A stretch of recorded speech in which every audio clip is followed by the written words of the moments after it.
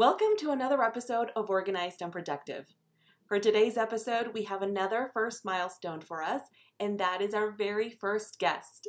I am thrilled to have Suzanne Orlando, who's a psychotherapist, licensed clinical social worker, anxiety strategy coach, and an amazing person, to talk about mental health and understanding how mental health affects our ability, or maybe the inability, to get and stay organized and productive. I really thought long and hard about who our first guest was going to be, and I always knew that mental health was going to be a very important part of our podcast. Mental health is a crucial part of organizing, and when I met Suzanne a few years ago, I knew she would be the perfect person for our first episode, and for this particular episode, to give us an overview of mental health and how it affects the organizing and productivity journey, and also where you can get resources that are easily accessible. So let's get right into our discussion with Suzanne, shall we? Welcome to the Organized and Productive podcast with the Organized Flamingo. I am your host, Stephanie, a professional organizer and productivity expert. Ready to explore the right organizing and productivity solutions for you? Yeah? Well then let's go. Hi Suzanne, I'm so glad that you are here. So first and foremost, we'd like to talk about mental health in general speak. And that is, right now there's a big movement in saying that when you do these things, like when you organize, it's really good for your mental health and it'll help your mental health. But I can't help but think how important the statement, the reversal of that statement is. So let's talk a little bit about what your thoughts are when people don't talk about, okay, well, maybe you can't get organized or more productive because the mental health part is just not there. So what are your thoughts about that?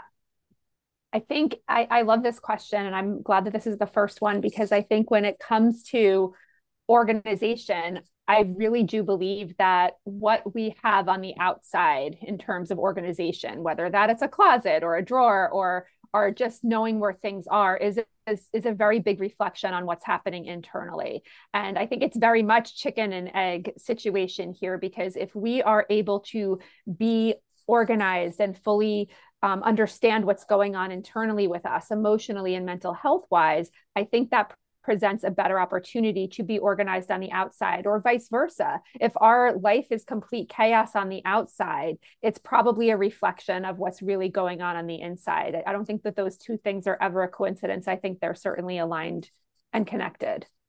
Yeah, 100%. And this is where, well, you and I, when we met, that was one of the things that I absolutely loved about you, is how you never took one of the two statements as more important than the others. You know, it was the mental health could come first, but for some people it comes after, you know, the realization, after they start to want to get more organized and start to want to get more productive. Like they have this need and they understand that could help. And then in the process of going on their organizing journey, they realize that there's more to the story, that there's more to their story. For so many people, their mental health is what is affecting their inability to get organized to begin with. And you don't really find that out until you're actually doing it.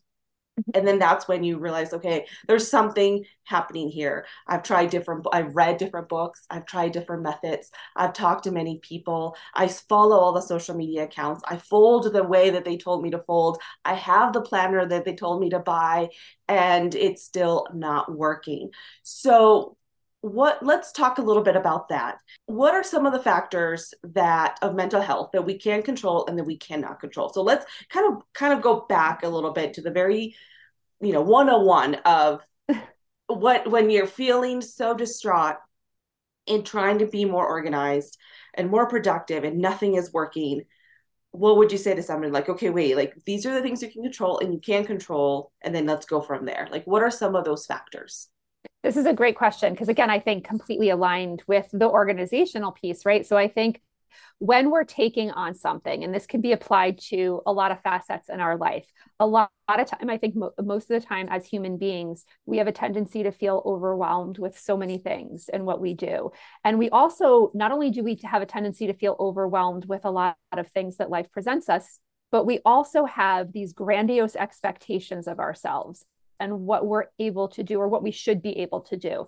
And most of the time, the expectations that we hold of ourselves are completely unrealistic for what we are actually capable of doing. So if I break that down a little bit more when it comes to organization or mental health, is if we just focus on a small detail of something that we are able to control. So if we just focus on a task at hand that's in front of us that might not feel like, it might feel like a little bit of a speck compared to the mountain of stuff that we have in front of us. But if we just focus on that speck and we're able to accomplish that speck, whatever that looks like, instead of looking at it as, oh great, well I just did that speck of whatever, and but I still have all this stuff to accomplish and I feel like such a loser and I feel like I'm never going to get it done.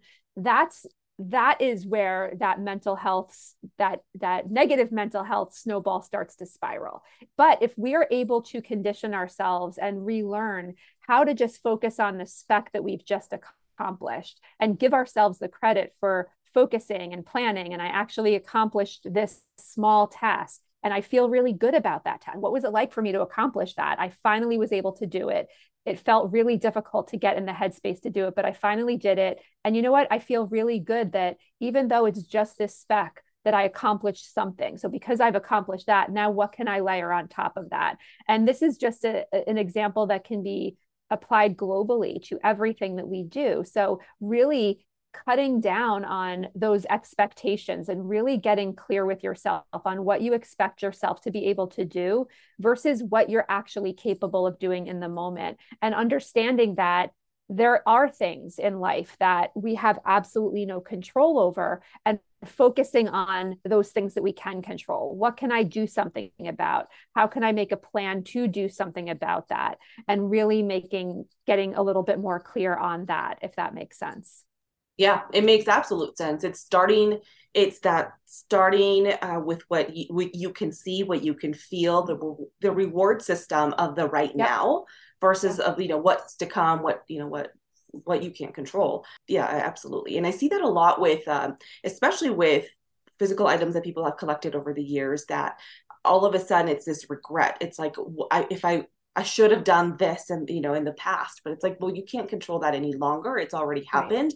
The in Right. now, right now is what will propel you going forward and save you the sanity of not being able to control all those things. Like that, I think gets people a lot of times into the trouble spots of the what ifs and all that. I know Yeah. you and I have talked about those what ifs that you just can't control. So Right. absolutely. I was going to say too, just to add on a little bit to that, is that that's a good point with the regret or the what can I control or what if I should have done this, I could have done that, and kind of taking a step back when you get into that spiral and asking yourself, how is focusing on that right now helping me to move forward? How is sitting in that place of regret helping me to move forward with what I am able to do right now? And getting clear about that, because most of the time when you sit with that question, most of the time you're going to come up with the answer of it's not helping me, it's just pulling me backwards, and I want to be projecting myself forwards. So always getting crystal clear on your thoughts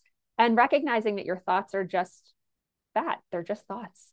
You don't have to agree with them. You don't have to condition yourself to align with them or fall into that space where those thoughts lay. You can just observe them for what they are and choose how to navigate through them. Oh, I love that. I love that. Okay. So speaking of the thoughts, this is, I think, a hurdle for many of our community, of many people, that this is all great. This is all great advice and they love it and they're here for it, but they can't help what they can't help. The feeling of Yep. I understand that those are just my thoughts. Like, okay, so what next? What are some options for people that are just so lost in the thoughts that they understand that are just thoughts, but they just don't know what to do from there. And this episode is also devoted to showcase that there's more than one way to get help, to do things, to get to the end result that you're looking for. Some people take this path, path A, path B, and there could be several. And I think sometimes we don't know what we don't know. So let's talk a little bit about what kind of help people can get, where they can get help, like what kinds of help are out there for someone who, is just would like to get a little more help from a professional in this field. Yeah. So I think now with everything that we have in terms of technology and things like that. There are so many options, and there is certainly something in terms of a form of therapy or coaching or support for everybody, for everybody's walk of life, for everybody's schedule, and for everybody in terms of what they can and can't invest into something like this. So I think the first thing that I'll say is, a traditional therapy. So I do traditional psychotherapy in New Jersey, and traditional therapy, when I talk about that, it's really talk therapy. It's processing what you're going through, going to talk to someone and having a very neutral perspective on what you're going through. Somebody who has the capacity and ability, a licensed mental health professional who has the capacity and ability to hear you with an empathetic ear and give you that safe space where you can be heard, and also help you navigate through and figure out how to move forward from all of those things that are blocking you. That person also has the capacity to refer out to other resources if they see that there's something that's going on that might be bigger than just a thought process, right? If there's something that requires another set of professional eyes, they can certainly refer you out. There are so many different types of therapists and psychotherapists out there too, which always is a big question that people have. So there are, licensed clinical social workers, there's psychologists, there's licensed professional counselors, all of these people. The most important thing is when you recognize that you want to take that step and you want to work with a mental health professional, my strong advice is to call around and get on the phone, ask people for referrals, ask friends for referrals, ask your general practitioners for referrals, and get on the phone and interview people. Because if you are going to take that step with your time and with your finances and with your energy to want to get that extra help, you need to feel connected to that person. And there is nothing wrong with picking up the phone and saying, hey, can we have a complimentary conversation for 10 minutes? Or can I come in? Or even going in and having an initial session and seeing and feeling out the energy and asking them questions about how they work with clients. Because it's not only about, it's about you finding the therapist that's going to be the fit for you. And you can find somebody who is the most world-renowned credentialed person, but if you don't connect with them or you don't feel like there's a good energy between you two, the therapy probably isn't going to work. So that's probably the best piece of advice I could give anybody. And then, of course, with that said, I don't know how much you want me to go into this, but there's different kinds of, therapists. So I'm the type of therapist where I will switch and change how I'm going to work with a client based on what the client is presenting to me. So if I have somebody that's coming in and talking about, wanting to process childhood trauma and they're an adult, I'm going to have a very different approach than somebody who's coming in and saying, I have all of these goals in mind, but I just can't get past this one obstacle. I will work very differently with that person. I won't work with them the same way I'd work with somebody who wants to process childhood trauma. So there's all different kinds of modalities. There are things out there there's treatment forms called cognitive behavioral therapy. Cognitive behavioral therapy, just to give a quick synopsis on what that is, it's really understanding your thought process and gaining and working with a therapist who can teach you skills and strategies to work through those thoughts that you're having and how to switch and change those thought patterns into a more productive space. That's a very brief description or loose description of that, but that's basically what you're doing. It's more of an action-based type of therapy, whereas processing childhood trauma might be more what we call psychodynamic therapy, where we're going to really talk about childhood and how these things impact your adult world. So, and there's all different kinds of therapies in between. It really is just a matter of, I think, interviewing somebody when you decide that you want to go see somebody and asking them what their treatment approach is and how they would treat you based on what you're presenting with. Oh, that was so helpful. And I know our community is going to love that, because I think these are the topics that come up when you're trying to, better yourself, better your life, which is really what organizing and productivity is, right? You're trying to better your space and find that peace within you and your surroundings. And I think that when you go through some of these motions and some of these exercises of the typical very popular, decluttering, or we talk about sorting, or we talk about the bins. There are traumas that start to come up that you didn't even know you had. Maybe why you haven't been able to let Yeah. go of something that is in the bucket more of that family childhood trauma therapy versus, okay, I realize that may have something else that's more neurodivergent geared towards Mm-hmm. that. My Mm-hmm. learning processes is just Yep. different than Yep. if you had the necessary trauma. So I think and hope that what you have said at least gives our listeners some understanding that everyone's different. The trial Yeah. and error in everything, but especially when it comes to mental health, is really Yep. important. You are your biggest advocate, your biggest cheerleader, but that trial and error is kind of it's okay. Like not figuring out if this type of therapy works over another is part of the process. So I absolutely love it. I had a friend who had recently told me that they were trying to balance between the oversimplification of getting help, of therapy, of like self-help, and balancing that and understanding that therapy is a journey. It's not supposed to fix all your Mm-hmm. problems in Right. one sitting. Yes. Pun intended, no pun Yep. intended. Yep. But that balance, and I hope that more and more people understand that it is a journey to go through, and hope that yeah, that they can Yeah. understand that a little more. Can you talk about that and a little bit about like that balancing Yeah. of that journey for somebody? Yeah, I think that's a great point to bring up, that it's when we are going to something like a therapy, especially I'm imagining that most of the listeners are adults, and we haven't been in a therapy, or maybe we were in therapy a long time ago. There is a lot that we have to unpack in that therapist's office, and there might be a lot of goals or reasons for us going to therapy because we want to change things in our life. And like anything, we have to align with the fact that it is a process, that we're not necessarily going to walk out of the office the first time or the second time.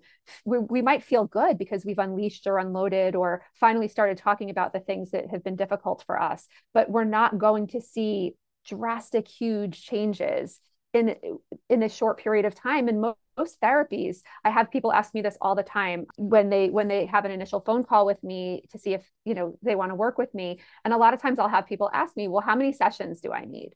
And that is a completely being completely transparent, that is something that I can never answer, because therapy is a process. And I can't say, it would be remiss of me to say to somebody, well, I can see you for 8 sessions, and because you're presenting with this, we're going to have everything fixed and you'll be okay in 8 sessions. That would be negligent on my part, because it is a process. So when you're committing to go to therapy, which is a very big decision, and you want to start doing that work on yourself for whatever reason, the other piece of it is to understand that this is going to be something that we might not be able to put a timestamp on necessarily. I'm going to have to jump in and commit to this for however long this takes.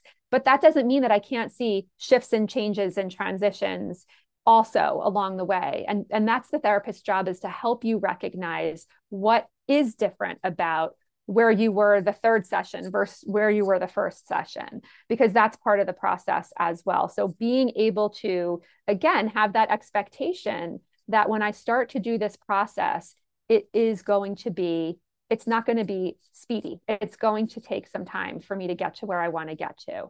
And I would say this as well: if you have an initial phone call with somebody, or you get on, you have a first session with somebody and they say that they can change it, you'll be okay in 10 sessions or in 8 sessions or in 6 sessions.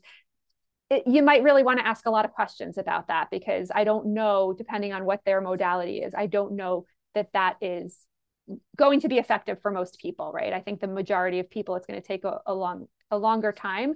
And just really quick, one more thing I want to say about that is, there are people who start therapy and everything is going great. And there's also an expectation of, when I leave my therapist's office, I'm supposed to feel great. I'm supposed to feel really good. I'm supposed to, right? But most of the time, what happens here is, when we start to unpack the things that we've been holding on to, think about it as things are stuck in this like dark room, and this dark room hasn't been touched for months or years, and it's so dusty and there's cobwebs, and just think about that, right? And as I start to talk about this, the things in the room start to shift. And when the things in the room start to shift, it starts to get dusty and it starts to get uncomfortable, and I'm coughing and I can't really see, and the dust. So I start to feel uncomfortable. And I figured if I walked into this room and I started shifting things around, when I left the room, I'd feel totally good and fresh. But in reality, when I leave the room, I have all this dust and soot all over me. So that's the process of therapy. When I start to unpack the hard things and talk about the hard things, I might leave the office feeling like garbage. I might not feel that great when I leave the office, but that is a key component to your work, because that means that you are getting uncomfortable. You are making the shifts to allow the change to start to come forward for you. And that is also a lot of times where most people choose to drop out of therapy, because the expectation they have is they're supposed to feel good every single time they leave the office.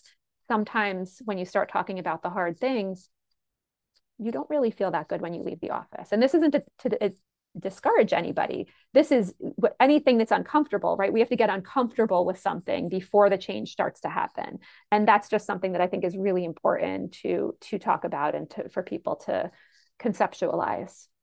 That's it. I mean, that's exactly why this podcast came to fruition, to be quite honest. It's to talk about the realism behind what goes behind all of these topics that are parallel to the goals of becoming more organized and being more productive. Like, there are other elements and parts that go into it that we don't talk about, that we, again, oversimplify, we pretty it up, whether it's because of in a magazine or in social media. So no, I think that this is what we should be talking about. And I'm very grateful that you brought it up in this way, in this matter. Like, hey, it's going to be, it's okay to feel this way because it's normal, and talking about like and it may not happen for you. You might leave on the Zoom. Maybe there's people that leave therapy, fine all the time. I don't know, but just know that is unique to you, and that could happen, and to not, to fear necessarily like the bad and the ugly. That is part of the journey, which I think is beautiful to have, and to have those options. Mm-hmm. Absolutely. So, okay. So here, just to quickly wrap up, and for our listeners, just so they know, this is a very like mental health 101 overview. Suzanne has an amazing social media account on different channels, but she goes into more details with some of these topics. So she'll share where you can definitely find her. But just know that this subject matter is just to get us started with this conversation. We'll dig a little deeper into some of the niche of the kind of mental health and the different paths that people could take or be discovering. But just know that you have options. You have people that you can see that you can work with alongside in your organizing and productivity journey, that if something comes up that you didn't do as well as you did last year when you're creating new habits and something is not sticking, something doesn't feel right, or it's not looking the way that you wanted to, no matter how hard you try, just know that it may not be you. It just might be that you need a little bit extra help, or somebody, or some other mechanism for your solution here, or for your journey as you go forward. So just know we have options. Okay. All right, Suzanne. So let us know, where can we find you? Because she has amazing content out there that I think everybody should be listening to. But where can people find you? The best place to find me is Instagram. So it's at anxiety_alchemist is on Instagram, and I have the same handle on TikTok as well. And just to throw it out there too, another place you can find me, which isn't necessarily social media, but it's a free resource for anybody that's looking to get their feet wet in mental health. It's a free resource that offers free mental health classes, and the classes are conducted by mental health professionals. So I host a class on there, as do others, mental health professionals across the country, and it's called Change Your Algorithm. You can find that on Instagram, and the website is actually Change Algorithm. That's how you find it. But there are free classes. It's 100% free, 100% anonymous, and it's a wonderful resource for those who are looking to get their feet wet a little bit and learn a little bit more about some mental health stuff. Okay, well, Suzanne, thank you so much for your time today. It was very educational for me. I got some great new resources as well. I appreciate your time, and everybody go check out Suzanne wherever you can find her on all the social media platforms. And thank you again, and have a wonderful day, Suzanne. Thanks again. Thank you. Thank you for listening to the Organized and Productive podcast with the Organized Flamingo. If you enjoyed today's episode, I would love it if you leave a rating and review on your favorite podcast player. It helps with letting people know that we're here. For full show notes and resources, head on over to theorganizedflamingo.com/podcast. Happy organizing!